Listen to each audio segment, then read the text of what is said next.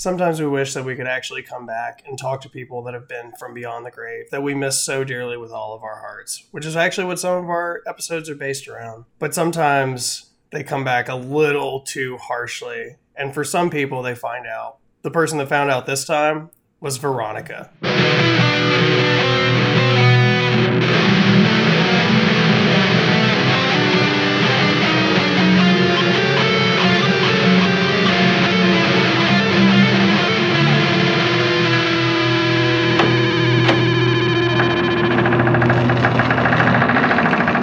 Hello, everyone, and welcome to a special edition of Under the Floorboards, where we laugh at the creatures that go bump in the night. I am your host, John, and I am joined by my co-host, Eric. Eric, how are you doing this week? I'm fabulous, my man. Man, we are keeping it clean every week. I can't wait for them to actually email us back finally. But, guys, we have a very, very special guest with us today. We have the Burgermeister, Meister Burger himself, Justin fucking Webster. How are you doing, my friend? Good. How's it going, guys? We're just excited to have you on the show, man.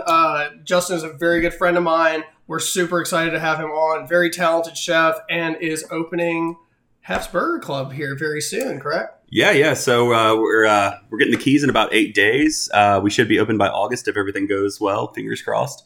Yeah, man, we're just excited to serve the community some smash burgers. Keep an eye out. We have a few more pop-ups coming up in June.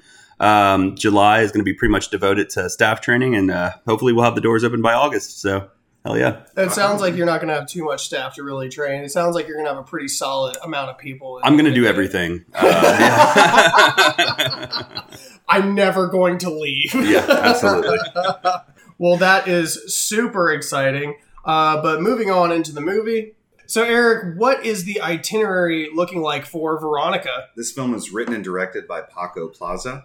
As far as the top billing cast goes, we have Sandra Escacina as Veronica, Bruna Gonzalez as Lucia, Claudia Placer as Irene, Ivan Chavero as Antonio, Anna Torrent as Ana, Consuela Trujillo as Sister Death herself, Angela Fabian as Rosa, and Cherna Adeva as Romero. Sister Death definitely looked like a Consuela. Yeah. She definitely had that like Spanish grandmother vibe. Yeah. And it was really funny because we got the text from Justin because we usually let our guests pick what movie they want to do. And my first thought was, oh, fuck, we actually have to like read Spanish at like 10:30 in the morning. We got through it. The movie was great. But what were the first impressions, guys? Justin, we'll start with you. I mean, I love that movie. I think for a Netflix film, it's great. It's scary. It's cerebral. That familial horror always gets to me. You know, it's in the same vein as Hereditary, The Babadook, where it's familia horror. The familia horror de familia. But yeah, I mean, it's not so much focused on the supernatural aspect. I mean, it's really kind of focusing around the characters and how these supernatural events have an effect on the characters. So I think that makes it all the more real. Yeah, so, yeah, 100%. Absolutely. Eric, what were your first impressions? What he said. This is a really good one for me because, again, I feel strongly attached to things that have a supernatural element to them, right? This is something that could, for whatever we know to be true about the universe and the way that the systems and laws and everything of physics work, this is relatively plausible, you know what I mean? This is closer to, you know what I mean? So it's just one of those things for me where when we start dealing with things of this nature, the elements of fear that are so necessary to making good horror are omnipresent, you know? So I'm thinking, you want to jump into a rating, or what are you feeling for this? Well, I don't know that I'm quite ready to rate it yet. I know I said something as soon as we were done with the movie, but I might actually have to like discuss this a little bit further before I can actually decide if I can actually put the same number on it. We'll save it to the end. I mean, for me, like, this is one of those things that it was so well acted. The special effects were so strong for what they were and everything that I feel like it did its job, right? Yeah, I mean, And that's what I'm saying. Like, maybe we were a little bit higher than I said initially. But I will say, like, first impressions, I thought, again, the cerebral aspect of this was really cool. And I've said a couple times before, like, I'm super into any aspect of, like, religion or mythos or anything that kind of, like, encompasses itself. And we kind of got that to some degree in here. I would have liked, I think that's kind of the only thing that was kind of holding me back on this movie was I wanted more of that. You know, you know, you have like fucking Evil Dead goes into Army of Darkness kind of shit, you know, where you have like this big train story for their mythos. But all in all, like I thought it was a lot of fun. I really enjoyed it. But with that, let's get into the synopsis of the movie. Let's get it. So we start off with it's June. It takes over 3 days, right? I think. Sure. So I think it starts on June 12th. Yeah. So June 12th in 1991, which you can feel the 80s still like creeping up over while you watch it. You can smell the hairspray. And Hairspray there fucking was, especially for like her friends later on. But we start off in this 911 call that's happening to the local police department. And it's pouring down rain and everyone's kind of freaking out. And we're getting like the call itself while we're getting these like little cutscenes. So it's a little, everybody's already kind of fucking on edge. And we're getting like this little bit of distortion on there too. Because I guess they're 90s phones. So it's like, and then we kind of show up with the detective, and we get to, I guess, like closing out that first scene that we don't understand yet is him just being like, oh, fuck, like, what am I watching? And we're like, what are you watching? Genuine sense of fear and what the fuck am I looking at on his face at all times, you know?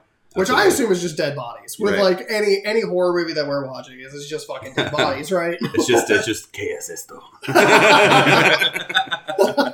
Mis hermanos. So we start. I mean, we go into this ransacked, bloody fucking apartment, and like shit is the way that we will find it later on. Kids are screaming outside and shit, you know. And we're like, kids, shut the fuck up. And we're like, oh, we don't know what trauma they've been through yet. So we kind of flash to being in the apartment, right? We meet our protagonist. Twist later to come. Mark that. Say it in Spanish. Protagonista. Yeah, you got to put the feminine on the end of it. Man. Justin, what were kind of your thoughts when, like, we wake up with this? We go from like this screaming, right, to like her yawning. I guess they just kind of did a layover for the soundtrack. Like, what was that kind of like when we're actually like meeting everyone for the first time? I think it's cool that you open on this really chaotic scene because it becomes peaceful immediately, and there's this anxiety that's going to build towards this big climax. But it starts off pretty calm. It just shows the day to day of Veronica and her siblings. It gives you a good idea of like who she is. She's the sit-in mother. Her mom works so much that she can't really she can't really be there for her kids. So Veronica has to assume that role as the mother, and it gives you. It just gives you like her day by day, you know what I mean? And I appreciate that. It starts off very calm and it's a slow burn. And it's very down to earth too, right? Yeah, absolutely. Absolutely. I don't think it reads as a horror movie for the first act. I don't think you can This is that first 5 minutes where the family is perfect and everybody's happy. Yeah. I think it's great. It's Dawson's Creek for the first act. And then she kind of like, as she's getting all these kids ready, right? She kind of goes into her mother's room, who's just like passed out. She's got the fucking islands over. And my first thought was like, she's a fucking drunk, right? As it turns out, she's actually an upstanding mother who is working her ass off. She serves drunks. In a coffee bar. In a coffee bar in Madrid. So, she's getting all of her siblings ready. They start walking to school, and this is like, I think Eric was like, the music for this movie I'm already sold on. Because they start off with like this Spanish, and guys, we mean Spain Spanish. Catalan. We use Vosotros here. They start off with like, it's almost like the 80s power ballad Never Died while they're walking to school. And it's like this weird, like, slow burn scene like you're talking about where, like, everything is just like, everything's fine. She's walking with her Walkman on. She's got the foam padding over her earbuds because, you don't have wireless yet. We get this first instance of more humanity from Veronica where she's talking to Antonito, I think is the character's name. And, she kneels down. He's about to, like, go into class. I assume he's, like, 6 or 7, right? Sure. You're the dad here. You got to be able to tell the age. To be kindergarten age, it's got to be 5 to 7. I would assume probably 5, 6, something like that. And he just looks at her and goes, I'm not going to wet the bed again tomorrow. Which, by the way, so adorable. Yeah, that actor. I would clean that pee, yeah. He was...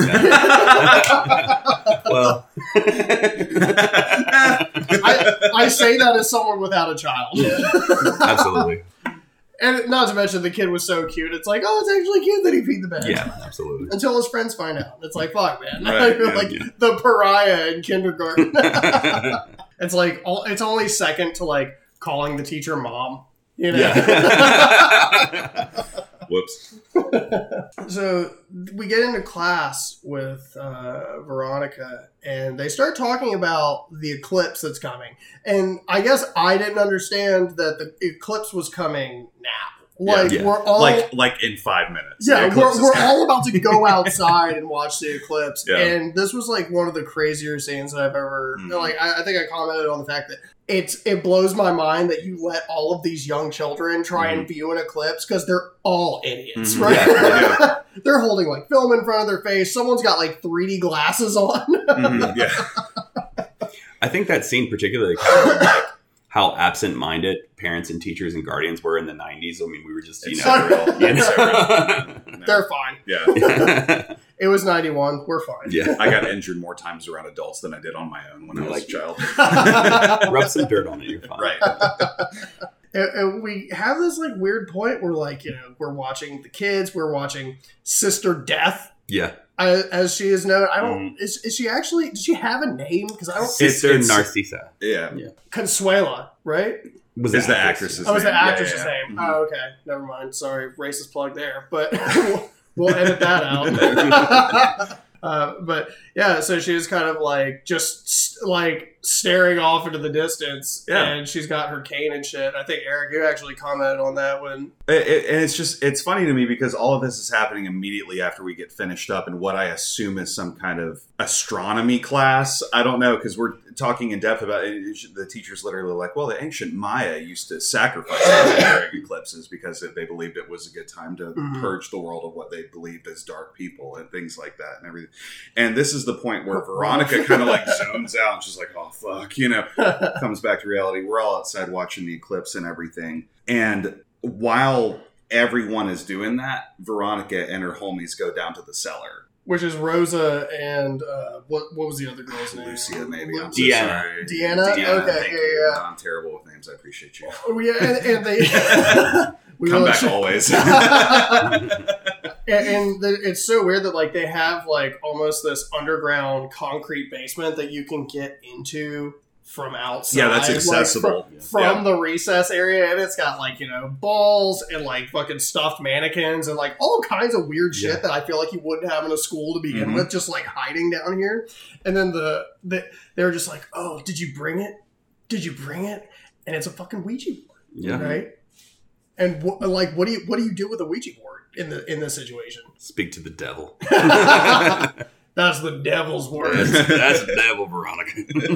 I will say one of my favorite things about this Ouija board was like I just always assumed seeing an Americanized one that it was only one way. And originally when they have the shot over top of it, I didn't notice that there were words on the inside of it. I thought it was just the Spanish alphabet around the outside. I'm like, oh my god, this scene's about to be 45 fucking minutes long while we try and transpose this.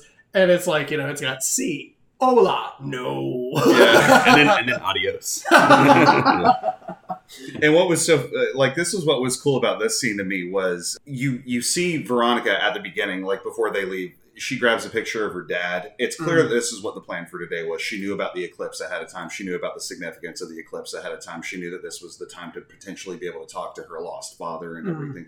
So when they're apparently makes a banging paella from that picture. Which is insane. No, that's a good call. Does anybody want to speak on that for 5 to 10 minutes? Because Justin, I feel like I'll give you that one. I've made paella. My paella has never looked that good. And that had to be 40 pounds of paella. He was also holding it at like a 60-degree angle, and it just was not moving. Just holding a full rondo of paella with prawns. Everything's like beautifully in place. It looked like a food artist had gone through and just like microplated the whole fucking thing. Yeah, big ups, Papa. Papa, Papi. Papa paella. But anyways, you were saying with the seance. Yeah, so we're doing the thing, and it's like, you know, they have the planchette, and it's moving. They all put the one finger on it and do the whole, you know, and there's this like, oh fuck, who's moving it? It's not me. Who's moving the mason jar we brought? And then I believe it spells out "I spy." Yeah. Initially is the first thing that it actually communicates back to them, and they talk about it for a moment, and they say, well, I think they were just trying. Did they actually like figure anything out about it? Because I feel like they just moved on from there, because they started asking like, are you Veronica's dad? And I'm pretty sure it says no. I'm fairly certain that when they actually move the glass, or when they move the glass, when Satan moves the fucking glass, it goes over to just no. And it's like, are you trying to communicate with Veronica? Yes. I think Dina was the one with the hairsprayed coif, right? As the friend. So she like dips out because she's like, this is fucking scary, because everyone's like, I don't know what's happening. And then like, Veronica has she's given the 2-finger tango to the mason jar, and just starts like Doctor Stranging it, you know what I mean? They're actually spelling shit at light speed at this point. Candles are blowing out, shit's catching on fire. Like Rose is freaking out, candles are falling over, and then like it looks like she's just having this fucking seizure and like screaming, which I think. The fact that Veronica had braces made it so much scarier. For sure. Because I was like, if she bit you, it would shred your arm. Veronica looks like she bites. They all look like they bite. Mark that. And I think that's like the overarching theme. What makes this movie so scary, man, is just adolescence, you know, from the braces. Like, it's just, this is happening to young children. It's terrifying. Yeah, because I think... post that scene, I made a comment. I was like, I just couldn't imagine being 14 and that happening to me. And she's talking to the nurse, and she's like, yeah, I'm 15. I'm like, oh, fuck. Well, I guess I'm off by a fucking year. Because as she's whispering these things, it's inaudible to the audience. But what Diana does is she, or whoever, bends down and puts her in. There's that moment of panic before they just split the scene. You know what I mean? We don't know what it says yet, but mark that. We'll come back to it. And so Veronica wakes up in the nurse's office after all of this at school. I guess somebody found her or whatever. Maybe her friends did her a solid. And hey, my friend's fucking being possessed right now. If somebody can come take a look at this. And the nurse was like, are you on drugs? Yeah. Are you on pot or pills? Because those are the only 2 drugs in Madrid, I guess. Right, yeah. Not that there's not like people shooting up heroin in the fucking park. Yeah. But there's just like, are you on pot? Have you done a pot today? See.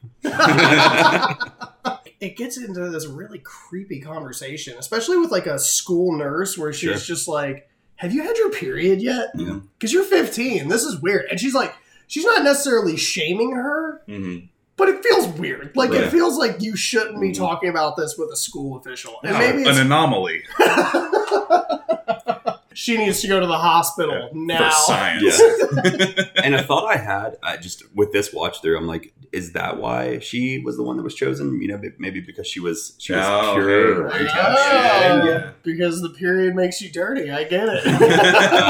By my Puritan standards. It's true. We are in a Moravian area. I get it. Absolutely. Brother Justin. My brother and Burger. So like now she's finally home, right? And she's getting up in the morning. I assume they're like, it's still preschool, right? Because they haven't gone yet, but I think they go later that day. And it starts off. Oh, actually, sorry, I'm totally wrong. She's making dinner. Because mom is still working 24 hours a day, sure. I guess, at this point. She had, I guess, done the pro move and had the slow cooker meatballs ready to go for the kids. And she's like, you know, telling them like, hey, go ahead and get the table set up and this, that, and the other. And there's this really fucking weird scene where like, she's got the cracked Ouija board. Like, I guess you just had to hold on to it because you paid for it. What are you doing with it? Right. Yeah. And it's like sitting on, she puts it on top of like her, I guess closet is the right word. Yeah, okay. That's the real word for it. I've never had one. I have t-shirts and drawers, and that's pretty much my fucking wardrobe. And like, you know, she's going to walk out the door, and she just hears this fucking on the floor, and it's her bag with the Ouija board on it that's like falling off the front. And then it's almost comical where like she puts it back up and she goes to walk out the door again, and you hear it again but this time it like borderline flew 3 inches from the fucking door. And then we get to like this fucking gross ass meatball scene. Yeah. So absolutely. I mean, they're just eating dinner. I think the funny thing is there was a line that the nurse said where she was like, "Hey, is your blood pressure low? Let's try to eat some red meat today." Right. And so Right. Not enough iron in your not blood. enough iron. So But she was already ready for this. She was already ready. She already had the slow cooked Convenient. meatballs. Yeah. And I don't know whether it was the entity or whatever. I mean, it doesn't really explain what this entity is, but I don't know if it was preventing her from eating or trying to contribute to this like degradation of Veronica throughout the movie, but it just won't allow her to eat. Somehow beginning with motor function. Absolutely. Yeah.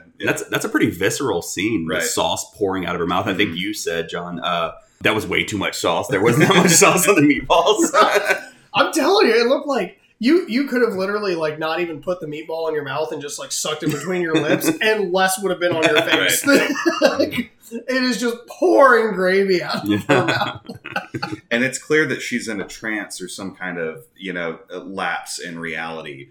Because what happens is one of her sisters walks into the room with a carton of milk and it looks at her, she's like, "Oh shit," and drops it, and that breaks. Yeah, because her hands are shaking. She's Yeah. fucking got gravy coming down her face. She looks like me at Thanksgiving. Yeah. And so there's a couple instances now where Veronica has been separated from reality by something beyond her control. And this is where we start to get the idea that, okay, is the demon here? Is the demon possessing her? There are a couple of different options at this point. Is it a spirit? Is it a physical body? Whatever. Right. And it's almost comical when while she's having these like tremors throughout her arms and her body, and she's like trying to get the meatball up to her mouth. Antonito is like sitting next to her and just like, oh, Yeah. like, He's like watching her like struggle. And smiling. Yeah.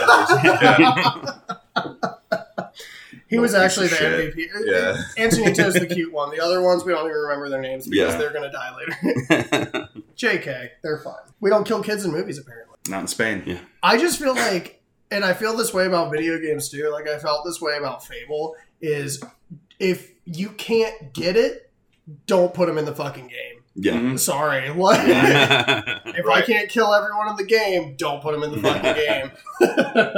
So now we're at bath time, right? Tubby time. Yeah.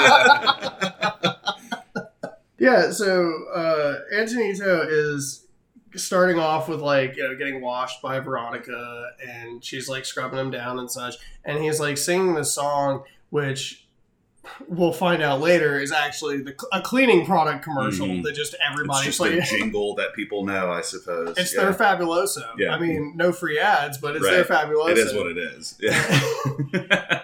He's like sitting there getting washed down, and Veronica's like, "You sound like a parent. You just sound like you're." Shut up. Yeah.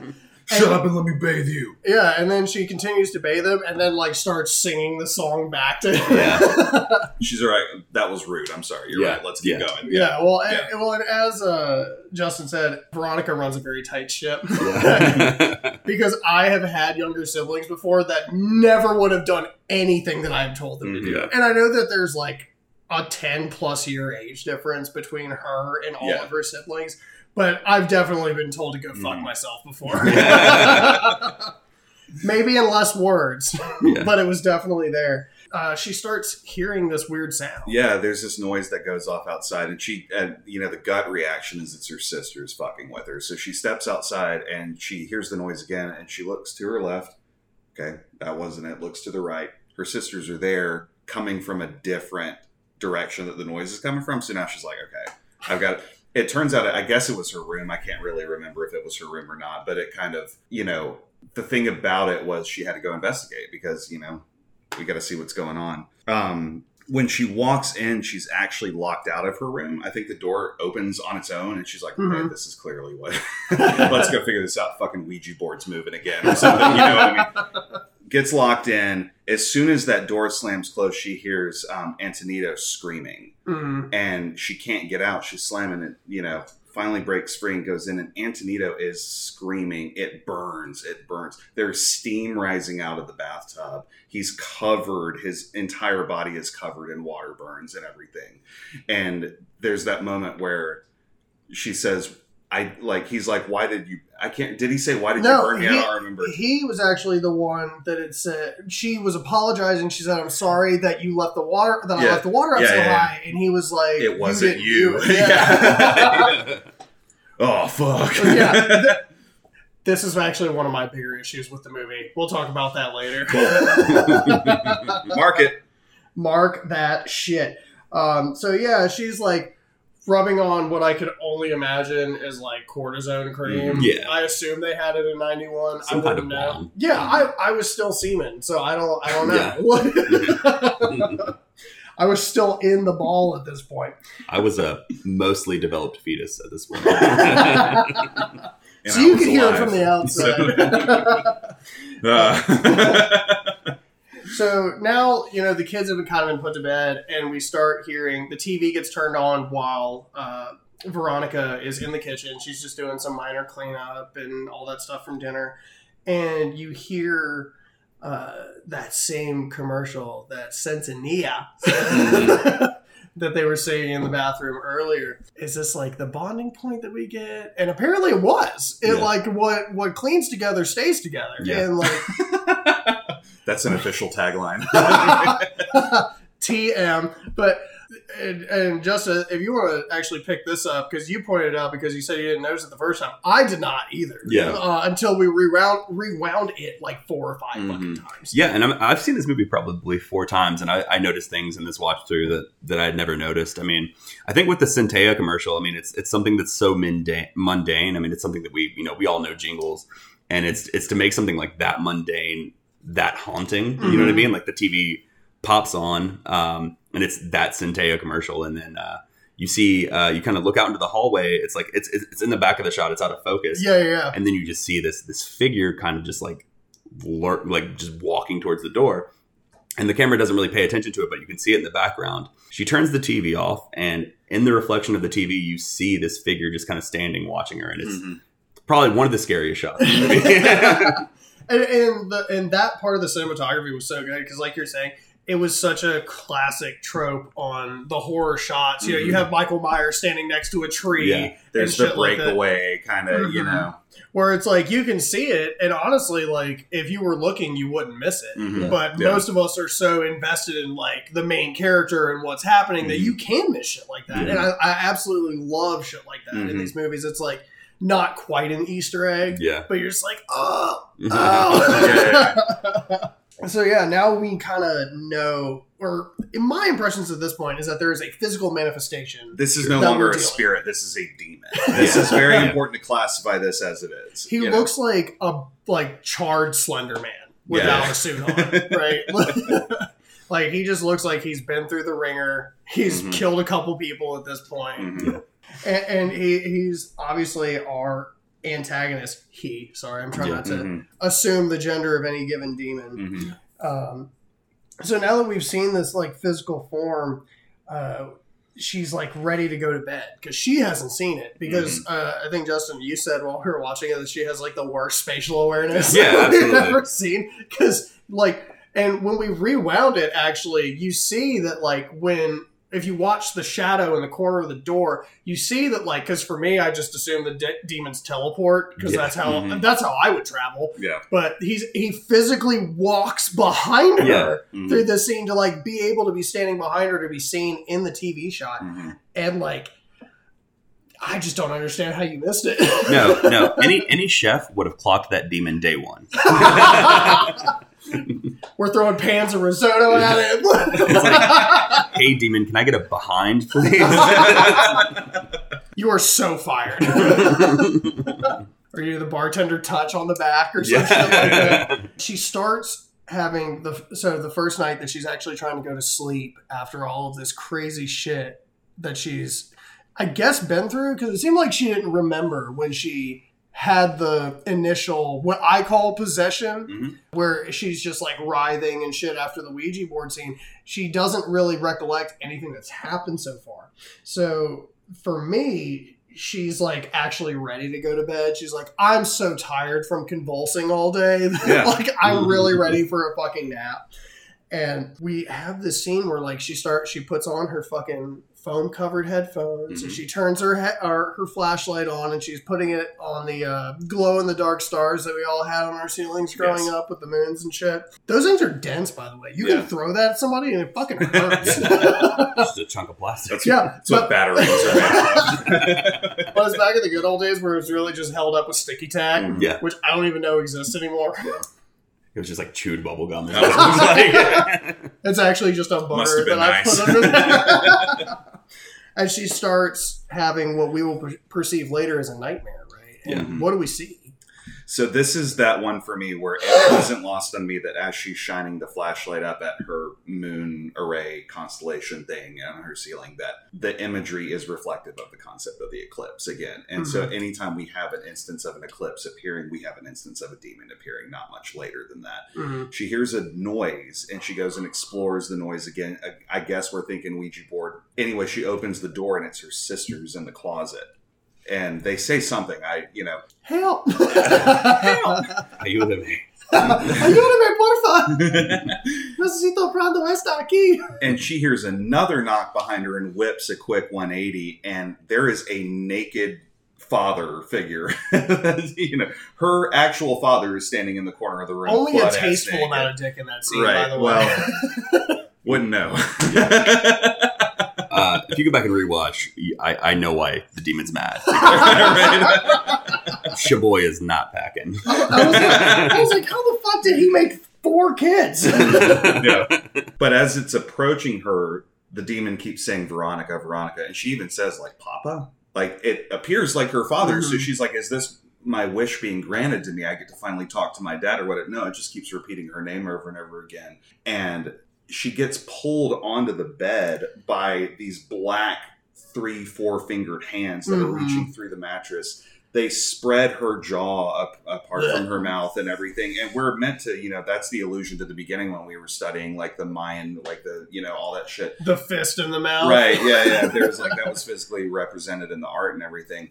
But as he's approaching her, he turns to black again and that inky kind of color. And it was the same figure that we saw before in the hallway. We were getting this like. So this is the one where it's apparent to me that this is not actually her father. This is something separate. I don't know if that scene was meant to allude to her own projection of what she was seeing, or if it was the demon's conscientiousness to know that he could approach her without fear of like any kind of escape if he appeared as the father or whatever. Either way, it's a really cool scene because it shows that like, as we'll talk about later, you don't always know who's on the other side of the Ouija board. Right. Well, and also like, I think the latter of those two is definitely number 2. And the only reason I say that is you have so many instances in horror and honestly like demon mythos to begin with, where they are these tricksters. They are the ones that put up these illusions to be like, how can I fuck with this person's mind to get to where I need to be? And Evil Dead was really good about that because there were so many instances where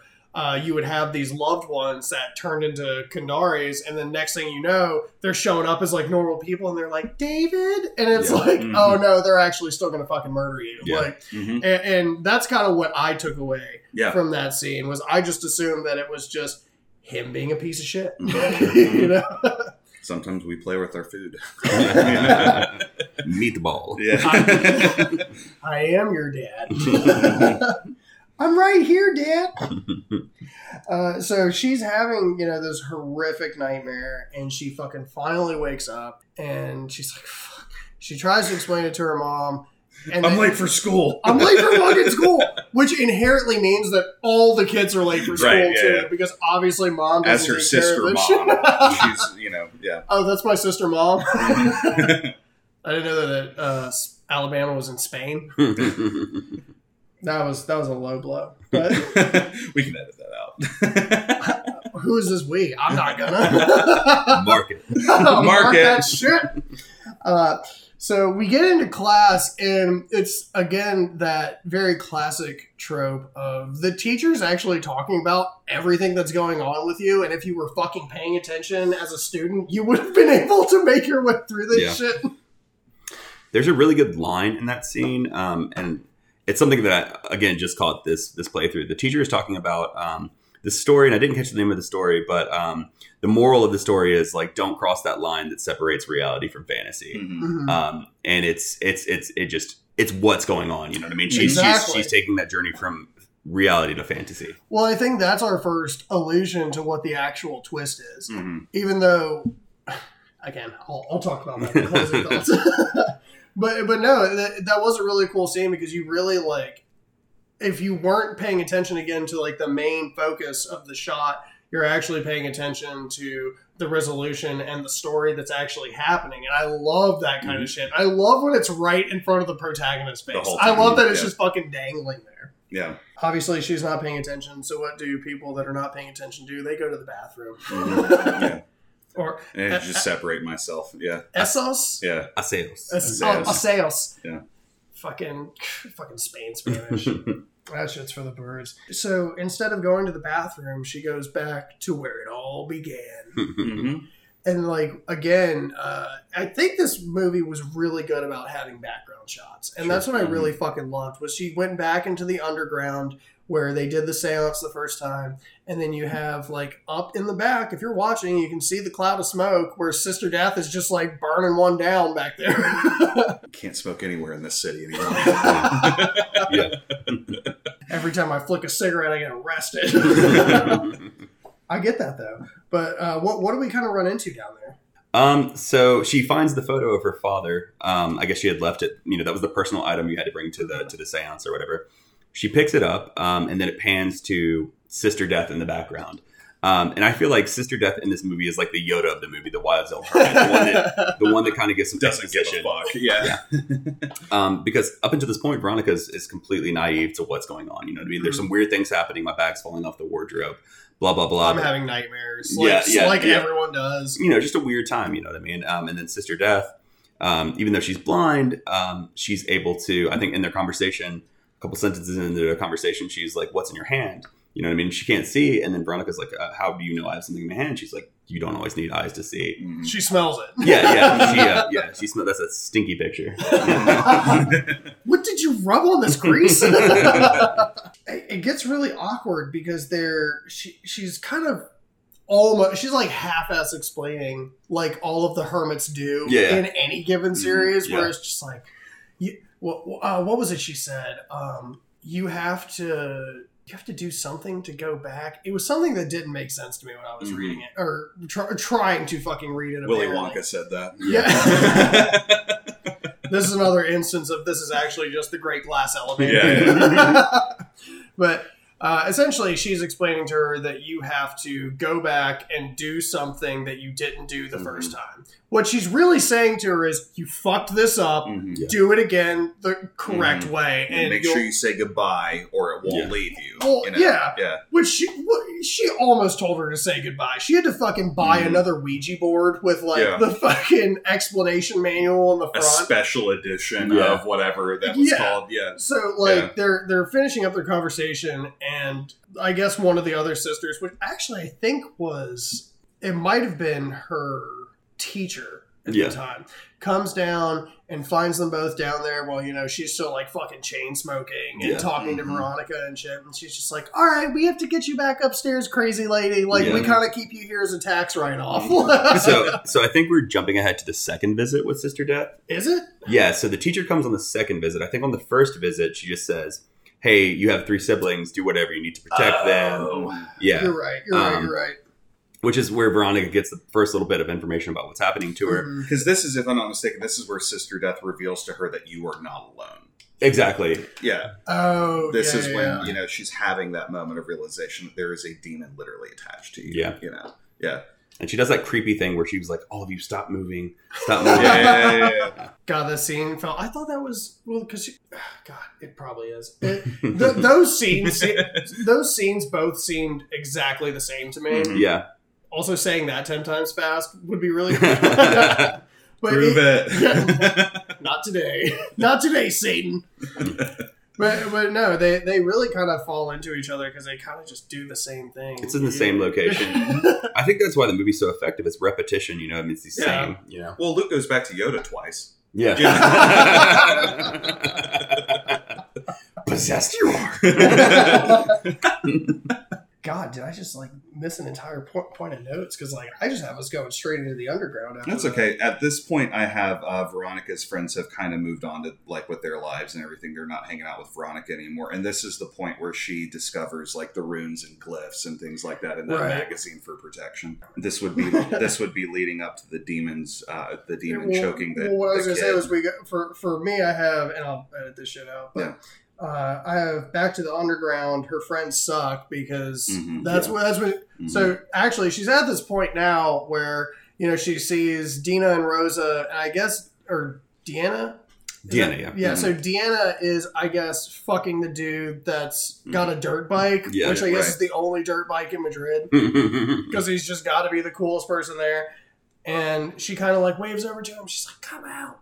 I need to talk to you guys." And, Rosa being, I guess, the closer friend who has not crimped her hair yet, who she's not quite cool enough yet, is kind of talking to her. And she's just like, yeah, it was just weird. Like, everything's kind of fine. And then Deanna comes up, like, smoking a cigarette. And she's like, man, fuck this bitch.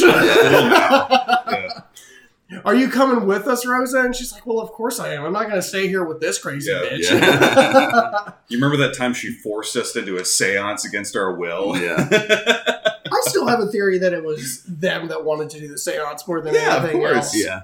They had nothing to lose. It wasn't their dad. Right. But then Veronica started bugging out and made it weird. Yeah, they were like, it's like when you have to be the shepherd when your friends are on fucking drugs. No, man, stay off the ledge. You're fine. So I get to the point where she realizes what she has to go do, right? Mm-hmm. She has to go because she finds her manual, I guess, for the occult. Her occult monthly that had come out, and which comes with, in this case, a brand new Ouija board that she swiftly puts in the trash.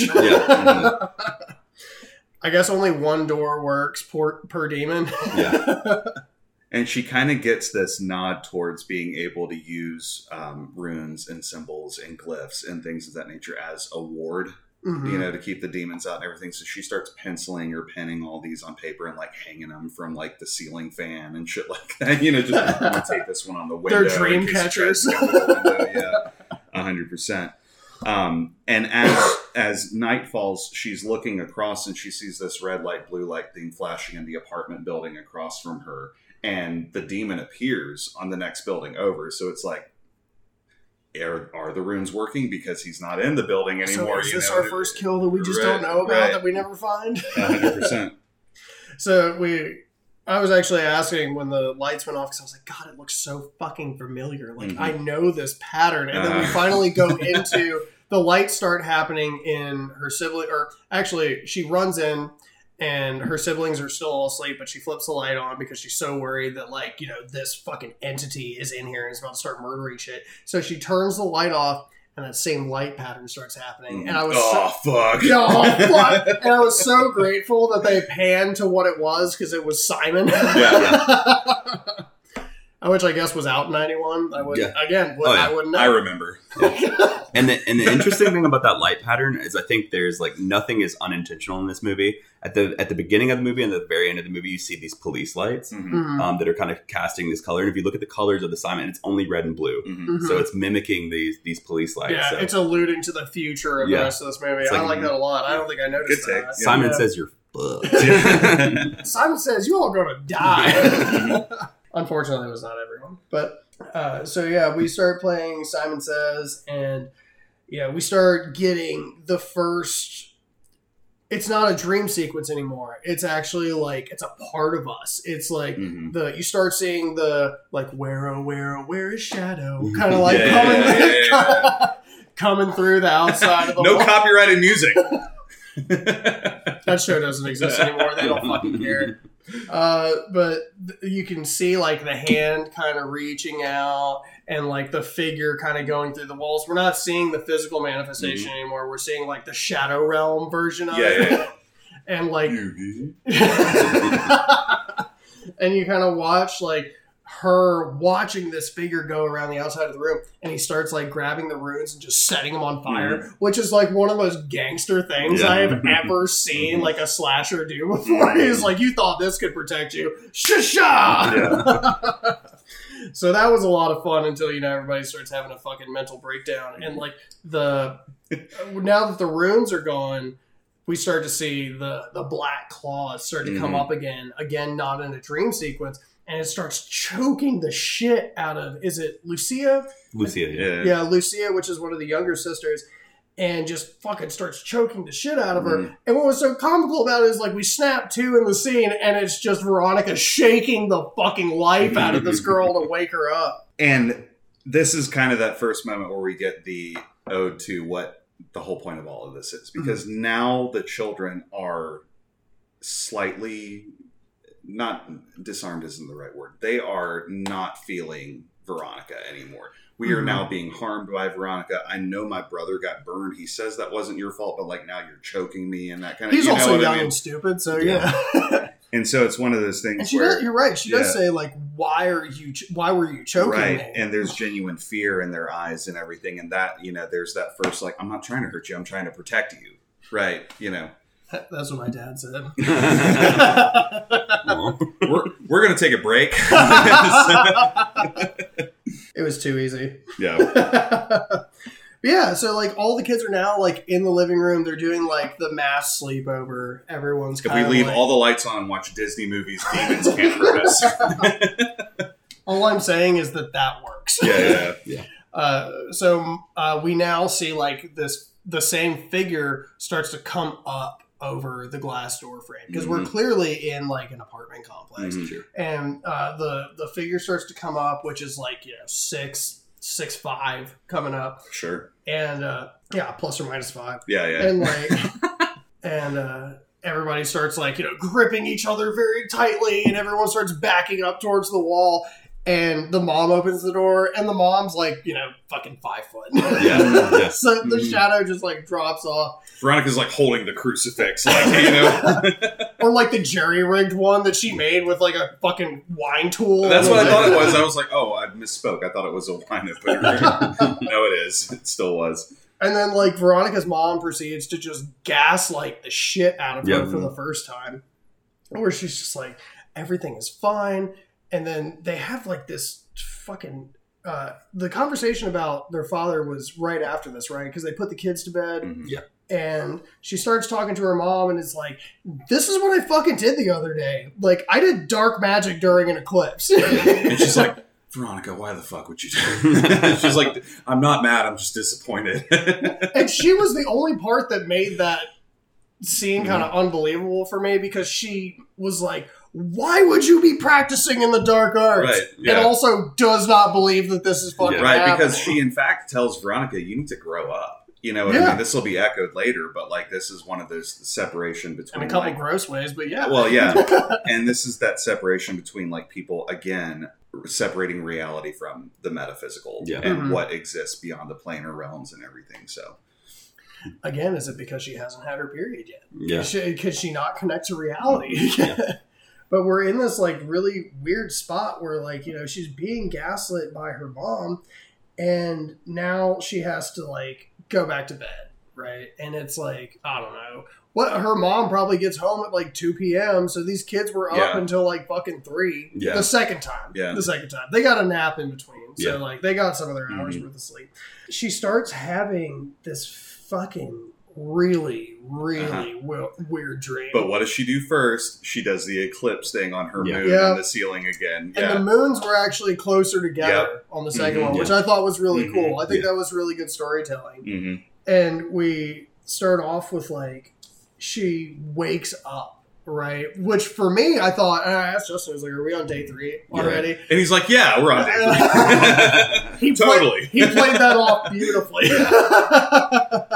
So we get to, she's waking up and like the kids are jumping on the bed and she's just like, they're like, we're hungry, like freaking out like you do for any fucking parent. Yeah. And you can probably attest to that more than literally anyone else here. But Oh, yeah. Yeah, they eat a lot. It's like, Dad, it's pancake time! Your Pop-Tarts are ready. All right!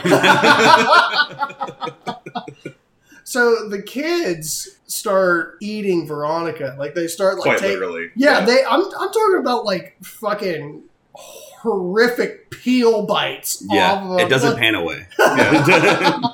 Like, you're watching her skin stretch out. She's freaking out. That, for me, was the most uncomfortable I got. Like, if we're marking those moments for us, like, that, for me, was the one where I was just like, I don't know if I like this. Well, I was really worried that it was going to be Antonito was also going to be eating her because he's the cutest kid here. Right. And luckily, he just starts choking the shit out of her. He goes for the throat, but in a different way. Yeah. So, a little more hands-on. so like in the midst of like her getting fucking ripped apart by her siblings, she starts calling out for her mom. Her mom kind of like appears over top of her, and this for me was the most uncomfortable scene. I've been in a relationship for 10 years, so like periods don't freak me out. Yeah. But, like, the way that they shot this was fucking disturbing. Because it starts off with, like, the mother standing over top of Veronica while she's screaming out for help. And the kids are even like, she can't hear you. Right. Yeah. And you see her whole hand just start, like, levitating over her. And it was, like, one of the weirdest shots because it was just a straight-up shot from her face through the hand to the ceiling. There was nothing else going on in it. And, like... the hand keeps going, and it stops over her crotch, and, like, she just starts bleeding all over the place. And she says it again, you need to grow up. It's time to grow up. So she is so fucking traumatized in the midst of this, and then she finally wakes up. And see, that was one of the most effective scenes to me because it's like, the whole movie is about the mental degradation of Veronica. She's playing parent. You know, her mother's pretty much an absentee mother. She's trying to balance friend life. You know what I mean? She's got these supernatural things happening to her. And then she's making the transition from adolescence to womanhood, all in the midst of that. So it's just so many things going on and just wearing on her. Yeah, it's almost like what breaks her down to make her susceptible to a demon or to like being able to fall between reality and not. That's a really good take on that. Like I definitely agree with that because it is like... and even like later on in the movie that we're going to discuss, like it's just it's just pop shot after pop shot at fucking Veronica, and she just gets beat down this entire fucking movie. So yeah, now she kind of wakes up and she's in this really awkward point where my first thought was the irony that, you know, we had Antonito earlier being like, I'm not going to pee the bed again. And then we have her wake up and she's going to go out the door. And I'm like, God, please. And I actually got eluded at one point because I thought that it did happen. Yeah. I thought that it didn't happen. It very much turned out that it did. She like turns around and there's just like a little dot where like actually weirdly enough a lot of dudes get that little pee spot. Oh yeah, for sure. And she turns around, she goes back to the bed and she's like, oh fuck, like I actually just had my first period. And like now we see her like scrubbing it with fucking, I don't know what you used back then. I said bleach, but they clearly didn't have any. This is pre-OxyClean. So. This movie was actually just one big ad in Spain for Centella. It was, yeah. Clearly does not get out menstrual blood. So we kind of move on to, or we go back to Sister Death, right? Well, she lifts up the mattress, and on the other side of the mattress is this enormous black stain that does not correlate with what would have, you know what I mean? And she moves between the other rooms in the house and notices that they have stains like on the bottom of it, because this is the point where Antonito has said, Dad's coming back. Antonio Banderas. Right. Yeah. Antonio Banderas has said, Dad's coming back and he's coming to take me back to where I came from. And everything. She's like, all right. If you see him, plug your ears and call my name as loud as you can.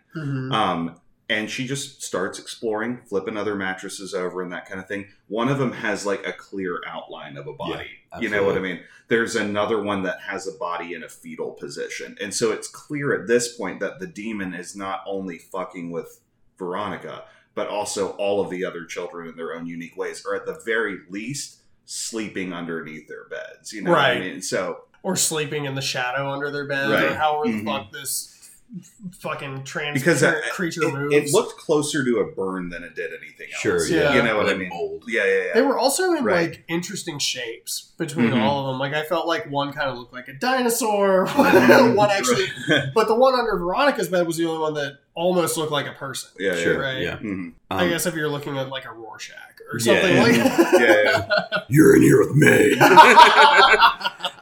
Clouds. what was so effective about this scene to me is it's like it's the isolation and Is intimacy a weird word? yeah. You know what I mean? Because Only that's for you. Yeah, because you're first. I'm not a woman, so it's Sure. But your first period, that's something that your mother or someone should be there for you, And Veronica is just having to deal with this by herself. And she was already a woman before all of this, just with the role that she had taken Yeah, on. absolutely. So it's weird to be like, no, you're only, a fucking woman when you menstruate. Like, that's bullshit. Because first of all, you're 15 and you take care of 3 kids. Absolutely. And your mom doesn't I'm do literally that. more of a woman than you are. So. But I mean, it's just this. It's this isolated, oppressive atmosphere that's building up around her, and 100%. she doesn't have any help. She just had her first period, and it's like, where's the mother in this situation? And so what does she do? She goes to the only real guidance that she had in this entire movie. She goes right back to Sister Death for visit number 2, And this is where we actually get into her being like, you fucked everything wrong. Do it right this time. Right. She's like, I don't know how, Dad. And she makes the comment that you have to send it back through the door. You can't, it has to go out the way it came in. And I guess that's why this Ouija board wouldn't work. Wouldn't fucking know.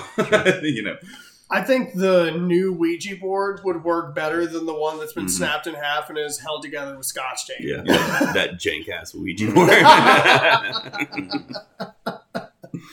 So she rebuys the Ouija board and she's like reading through the manual and she's like, she kind of has this realization that she has to pull the original Avengers back together, right? She has to get Dina and Rosa in on this so that everybody can say goodbye, which is what we read throughout this. And actually, real quick, there are some really weird shots of the manual where there's like the red dragon and shit like that. For those of you who have seen the Hannibal series, you'll get that reference. For those of you who just read, apparently you'll get that too. I was unaware that this was also part of like Spanish fucking lore. I subscribed to occult magazines when I was 15. I did for Dark Horse, but like, that's fair. Yeah. So we get to this point where she's like trying to figure out how to get the gang back together, and she shows up to the party, and like this is one of my favorite scenes for like everything outside of what's actually happening. And she rolls up to the door, and fucking Rosa answers the door, and she's got like crimped hair. It looks like the 80s had never fucking died. Looks like my mom. I told you. If your mom looks good in denim, she looks good in denim. That's not anybody else's fault. And she's got like, the one flat side that's like bobby pinned in. And yeah. She looks like someone who came out of an 80s slasher. For sure. But was supposed to die in that. Somehow she made it to this one to not fucking die. So she's like, well, you can come in. You can kind of try and talk to Deanna, but I don't know. She's a little busy, if you know what I mean. Yeah, so they walk. She's, running around the whole house, and she's talking to everybody. And she's just like, have you seen Deanna? Have you seen Deanna? Have you seen Deanna? And they're like, I think she's in the kitchen. So she goes in there, and obviously the kitchen, they're having like a house party. So it's like 12 deep in like an island style kitchen. And she is just going ham on making out with this dude. And she pulls him, Veronica pulls Deanna out from the situation. Deanna's just like, what the fuck? I was busy. Like, are you serious right now? Like, I wish I was that busy in high school. And, they're trying to convince her, and and again, this is just her getting gaslit more by everyone else around her. And like you were just commenting on, it's that level of isolation that really kind of keeps pushing her farther and farther away. And again, back on the demonology lore, is like that's kind of what they do. Is they're more powerful when they're just on top of you. They're not dealing with. They're not trying to get the multi kill. Yeah, they're just trying to get the main kill out of this. And that's kind of where we start kind of reverting, and we wind up going back to the house, right? And then I think Eric, you commented on the way they were doing the runes.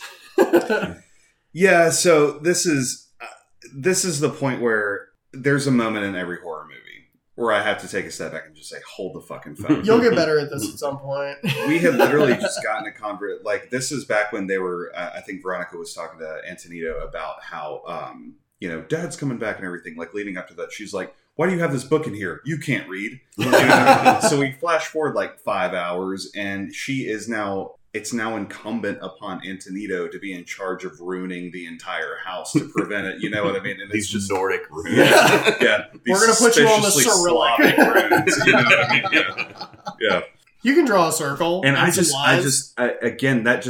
we have to make the plot move forward. I guess that was opening up the avenue for whatever. She clearly didn't have time to make the runes. Because holy fucking shit, why would you charge anybody that can't read with drawing the only thing that has any semblance of giving you some kind of protection from the demonic force? You know what I mean? And on that same note, we already know they don't fucking work. And so it almost felt like that was what the joke was. I want to make him feel important and like he's contributing to this because, anyway. Thanks, 6-year-old. But I just wasn't a fan of that. That's all. But then while he's transcribing these runes, he flips the page from the symbols of protection to the symbol of invocation. Yeah. Which, first of all, as a magazine writer, why put those right next to each other? Just don't put it in there. Why would you put, here's how you summon a demon? And then so he's just accidentally superpowering these demons. This is how to turn in your gun to police safely. This is how to fire a gun at Arnold's. No, just bring us your meth. We won't charge you. We're just going to get rid of it for you safely. Yeah. So now, I think, Justin, you were actually commenting on the fact that, why would you involve the kids in this, right? Like, not because it's not even just the I can't read and I'm making runes on the walls in crayon. It's like you guys are about to be a part of this seance. Yeah, and I think I don't know. I've never played with the Ouija board because fuck that. Ouija? Yeah, Ouija. But I mean, I think there has to be 3 people, right? I suppose. Yeah. Yeah, and Antonito. I mean, that's the one thing I do respect about Veronica is he's always sitting these kind of things out. Well, and he makes a comment actually in the movie. Well, I mean, he writes a comment in the movie. I can't remember who exactly said it. But when they were initially going to do the Ouija, they said it's always powerful in numbers that are odd. Yeah. Oh, okay. Which I found to be odd. Because the siblings all-inclusive would be 4, so one has to sit out, right? I mean, one's odd. Just do it yourself. That's very fair. No one is that powerful of a wizard. Yeah. Veronica sucks, number 1. She's just levitating over the Ouija board. Why does it rhyme in Spanish? Right. But yeah, it's fucking weird that you're just like, okay, well, I'm gonna put these because I assume I think you said Antonito is around 5 or 6, right? 5 or 6, for Kay. So I guess that puts her other 2 sisters between 7 to 9. Yeah, 7 to 9. 6 to 10, I would say. Yeah. Somewhere between 7 and 12, Right, yeah. One of them's 35, honestly. Lucia. Yeah, the one that got choked. It was like, why are you choking me? I'm like, no, the response I of 35. I can clearly see you choking me. She was like, will you stop choking me? Yeah. So yeah, we started having the seance, and now the creepy stuff starts to happen. They do the initial summons, right, and then they start to try and bring it back down because they're given the goodbyes. They go straight to goodbye. All right, fuck this. I'm only here to say goodbye to you. It's and they had to have it said in the Occult Monthly manual. You had to have a mantra or a song that everybody could sing together to kind of serenade the demon or spirit or fucking whatever away from you. And as it turns out, it's the Centella. The Centella commercial one more time. And they're just singing about cleaning their fucking house. And now the weird shit starts to happen. The door starts to close. the glass falls over. It rolls all the way down. Rolls all the way to the door. Mm-hmm. The candles start to blow out. And then this was one of my favorites in the entire movie was when the cup hits the door and it keeps rolling back and rolling forward to hit it again. Like it was like a knock. It was just knocking at the door. It was like, what, man? And then as soon as Veronica gets close enough to open the door opens itself. And the cup just rolls through. Thank you. There was a scene where so there's like a partition between her rug and the floor, and it's like an inch gap. You know, it's a pretty thick carpet, and the glass physically like pushes itself up onto the carpet. Right. That was so creepy to me. It was. I feel like I missed that. Actually, I think I just like fucking missed that. You can barely jump in Dark Souls. Like right your cup. So now we have, Veronica's going to explore the knocking cup, and she's like, talking to Lucia and what was her name? I got it, Irene. And she's like, that's what I'm here for. Yeah, I know. We'll bug your pay, I promise. Thank you. I'm going to get food this week. 0 times 1 is still 0. Seriously, fucking pay us.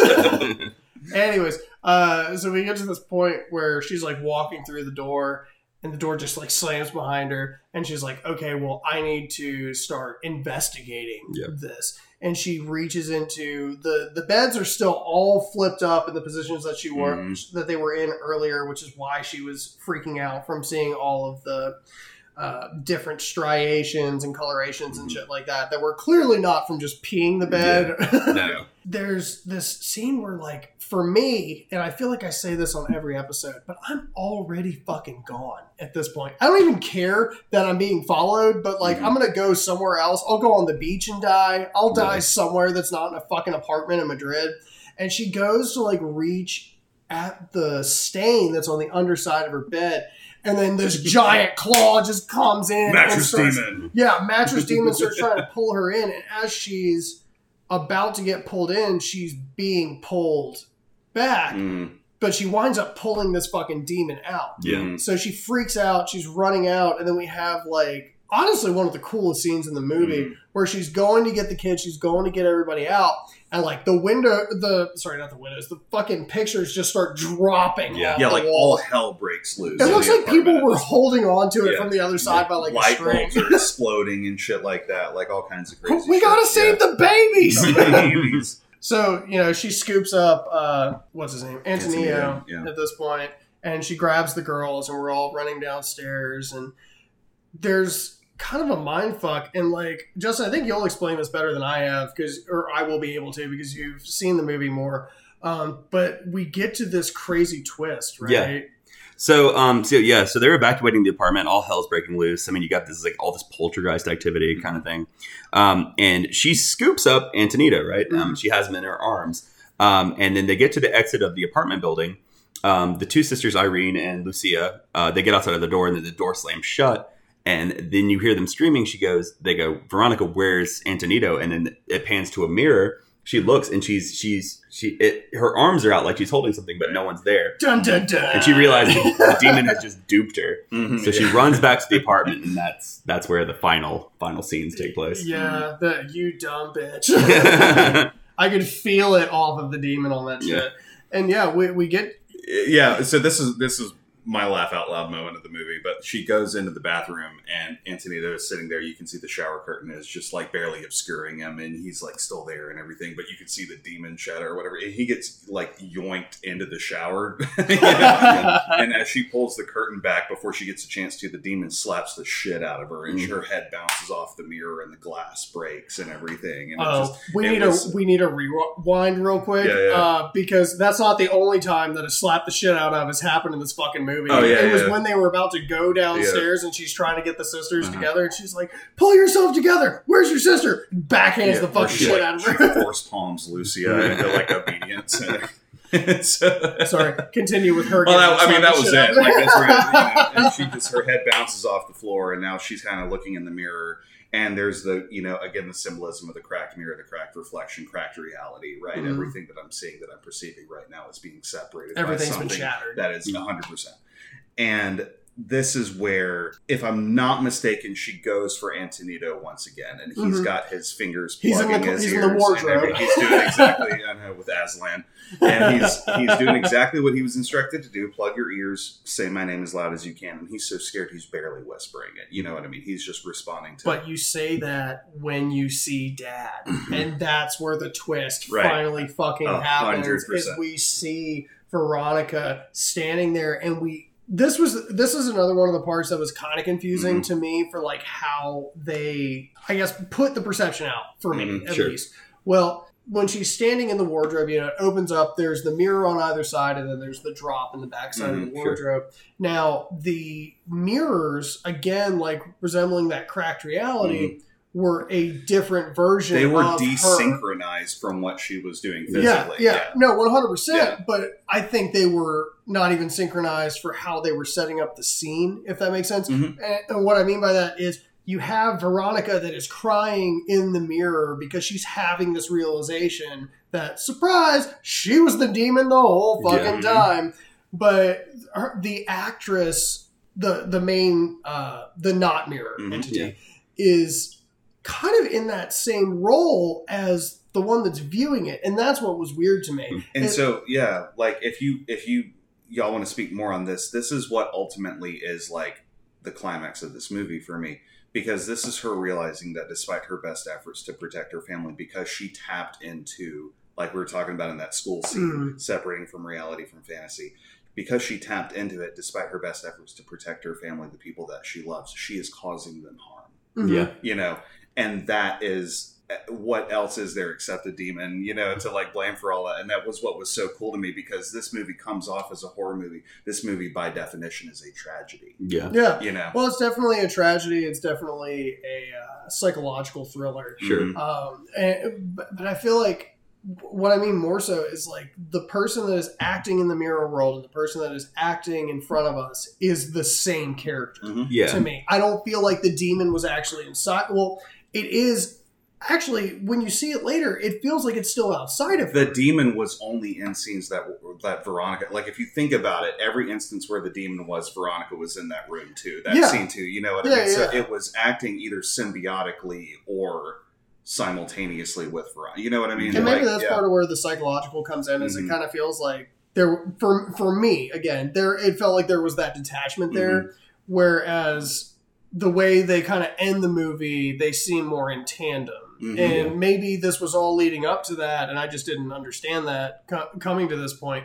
But again, they felt like two separate entities when they were trying to give us the fact that they were one. Yeah. So I think the scene that really kind of, like, so we talked about the slap, right? Yeah. When the demon slaps her head hits the mirror, and then there's a pause where she's looking at her reflection. Her expression drops. She's not scared looking anymore. She grabs the piece of glass, and then instead of the demon stalking her, you see the demon following her. It even helps her open the doors. So I think that slap was a transition from Veronica to Veronica possessed. So is that also her just fighting back then? What I was viewing later in that room, when she's still like, she doesn't have that dropped expression yet because she's still working on getting Antonito to respond to her. I would almost argue that she's at this point completely purpose driven. She knows what she has to do, you know what I mean? Because she has that moment where she puts the shard of mirror glass up to her throat. And she takes the swipe. And the demon stops it. The possessed, the thing that's controlling her, that still has, I can't let you do this. So it is still her.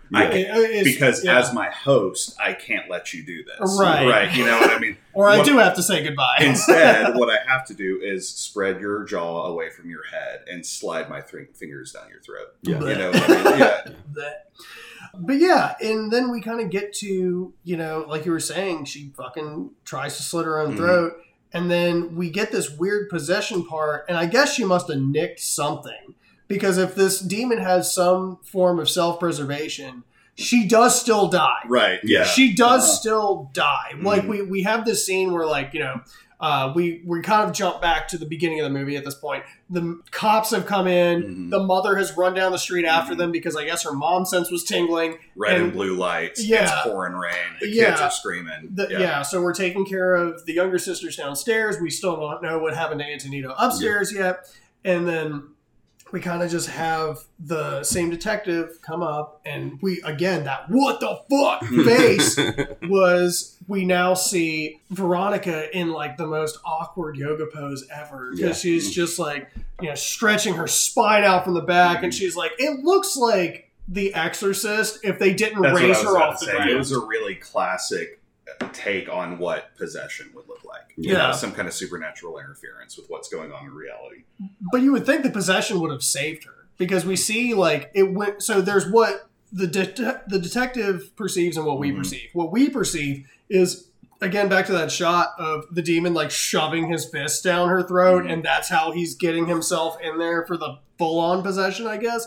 Whereas the detective just sees, her convulsing body and fucking floating off the ground, and he's like, I don't know what the fuck to do with all this. Yeah. This may be a bit of a reach, and I'm going to backtrack just a little bit, but just talking about the concept of what the demon would benefit from her being dead, right? When we were looking at the original imagery of like the mind sacrifices and everything, they were going for the heart. Yeah, right? That's how you gain their power. And so he's, potentially reaching down her throat towards her, cardiovascular system to like feed on that or become more powerful because of that or whatever. I don't know, because we never see a motive. Right. Yeah. And isn't it interesting that in like the context of like what is effectively a stalker killer movie, we never actually see a motive from the demon itself. It just simply is here to fuck with you. I'm here to fuck shit up and chew bubble gum. And guess what I'm out of? we kind of now like shoot to this scene where the same detective is just kind of writing up the story, and that's where we start to kind of get the real ending of it, because it's like they start showing the synopsis of the police reports and what we hope are, well, not for their sake, but what we would hope would be like real shots of what had happened. And it's kind of confusing. And then there's a picture of Veronica that burns earlier, that burns her face out, that you see, and that kind of reforms itself at the end of the movie as the final shot, which I guess is supposed to kind of like allude to she's a demon now too. Yeah. You could be possessed by Veronica because next time. The picture becomes burned, all the lights come back on, cop immediately gets the call that Veronica has passed away or what, what I mean? All of that happens instantaneously, which I thought was really cool. Yeah. So, I mean, cut movie at that point. Like, I mean, it was title card. Yeah, it was something that I really enjoyed. I'll be last on this one. So final comments, Eric. What do you think? So this one is give your score in this. Yeah. Thank you. This is just a good possession kind of. I think things like Exorcist are a great example of this. About Let me back up a little bit. What this one did differently is because I love so much that this is Veronica acting in defense of the people that she loves. She doesn't know what she's carrying with her. She doesn't know what harm she's doing until the final scene of the movie. You know what I mean? And that's what's so brutal about that. Her friends talking about how scared they were of her after that sequence happened and everything. There are things that we may not have seen in the movie that were alluding to how much harm she was doing in reality and everything. And that's a really cool kind of like that. There's not a whole lot that's unique about this movie except for that concept to me, which is super fun. So I'm going to give this one a really like a strong 6, light 7. I'm leaning closer to 7 because I had a lot of fun with it. And again, it was so well acted. Oh, most definitely. Yeah, sure. Justin, what do you think? Absolutely, man. Well, I think what I like about this is, that there's a supernatural element, and it's the pervasive theme of the movie, right? Is the supernatural, but I mean, you're dealing with things that we all deal with. You know what I mean? Puberty, grief, loss. Friends. Wondering if your friends like you, trying to maintain friendships as a child. My friends don't like me. It's tough. That age is already tough. Puberty is tough. It's something you're dealing with, and then having these demons there only exacerbating these issues. I mean. It taps into what I really like in horror movies, where it's stuff like the Babadook does it really well. It's this familial horror. You're like it's the mental degradation that you get. You know what I mean? Hereditary does it super well. These outside elements are wearing, and you get to see the effect that it has on the character. And I think more character driven horror is what really does it for me. For a Netflix movie. Wonderful. Yeah, holy shit. Yeah, I put it right up there with like The Ritual, But I would say in the ethos of like horror movies in general, I would give it a strong 7. I feel that. No, I definitely I understand why you wanted to watch this movie because I really enjoyed it. I think the story was very strong. I think that the actors were very well driven, especially for like how much there was really outside of Veronica, right? Because like I felt like you got a lot of insight into the way these characters thought with the brief interactions we really got with everyone that wasn't, her. I will say, I think I give this movie like 6.5. And that's more so plot point issues for me. And I get that, like, it's one of those things where, like you said, you're going through puberty. There's all this stress. Everything's kind of coming down on her. But there's a handful of things to me that, like, just didn't make sense in general. Like, it just kind of felt like Lady Death was a character that they just, like, put in there. Exposition. Yeah, exactly. I did enjoy the Exorcist tropes. I think one of the only things that really put me off from this movie was the big twist was the fact that she was possessed the whole time. And we're like, no shit. We literally, we watched her get possessed in the first 5 minutes of the fucking movie. But other than that, like I said, the plot was strong. The actors were great. Eric, would you watch this movie again? Yeah, I think this is one of those examples of how subtext exists, whether you perceive it as such or not. And when you're watching a movie, perhaps for the second or third time, or maybe showing it to a friend in the context of a podcast watch along, you may see things that you didn't know were there. Yeah. And so maybe there's more to it than what we saw on the surface on the first watch. So I think absolutely it's worth another take. Clocking it at just over an hour and 30 minutes is always strong for me. So it's one of those things where you can always get in there and get it done and move on. What about yourself? And then one thing about this movie and I don't even know if we realized this, but there, aside from Antonito, there's really no male characters that have more than one line of dialogue. I actually thought Lucia was a male character for the longest time. She was cool, man. She looked like young Joan Jett. That's what I'm saying. I think that is really cool that it was very female driven, and it's especially like in the school they were at too, which it was all sisters. I don't think I saw a single father there. No. Yeah, because we didn't go to the principal's office. Yeah.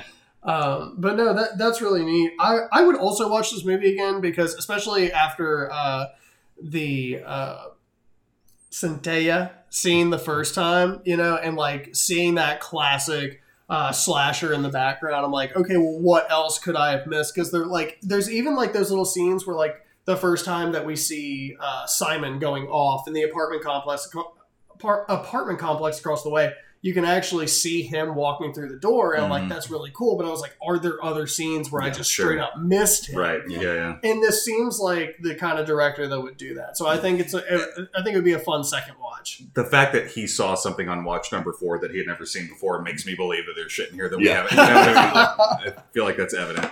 We're actually going to get to life updates, but we're going to start with the man of the hour. Cool. The Burgermeister Burger. Mr. Justin Webster. Yeah. What's going on with you, man? So we are opening a restaurant. What? I don't think it's a secret at this point. We've been doing a lot of pop-ups. Not by the time this shit comes out. Yeah. Happy Halloween, guys.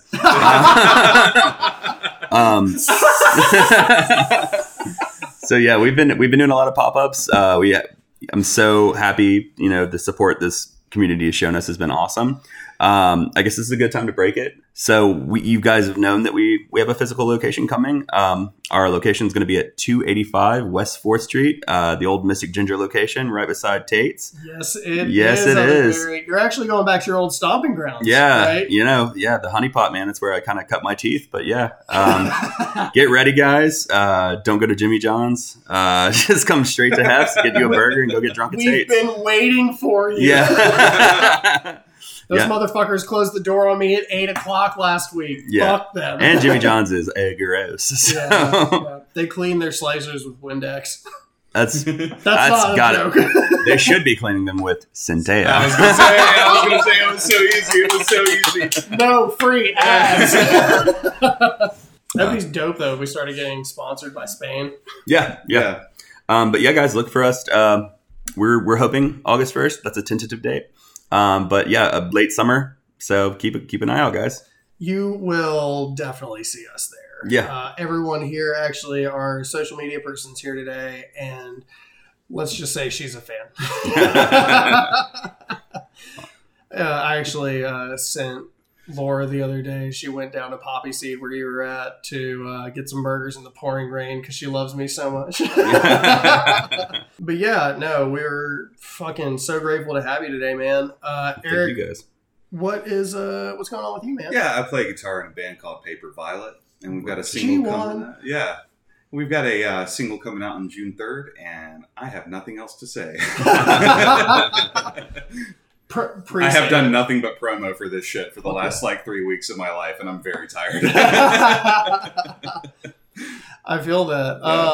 Yeah. It'll probably be a little late when this comes out for a project that we're doing, but if you miss us or we put this out late, go ahead and donate money to WWIM USA, which is... WW, Jesus Christ. MMIW USA, which is Missing and Murdered Indigenous Women's USA, which is a project that's very close to my heart that I would love to see flourish a little bit more. I'm not going to plug my own stuff this week because I'm waiting for some stuff to come through the cracks. We're having some insurance issues right now. But yeah, I'd like to thank everybody. I would love to thank Justin one more time. Thank you guys so much for fucking being here today. Yeah. The movie was a blast. As always, it's so good to see you, my friend. And thanks for joining us where it creaks, it cracks, and we laugh at the creatures that go bump in the night. Awesome. Thanks for having me, guys. What? Heyo! That's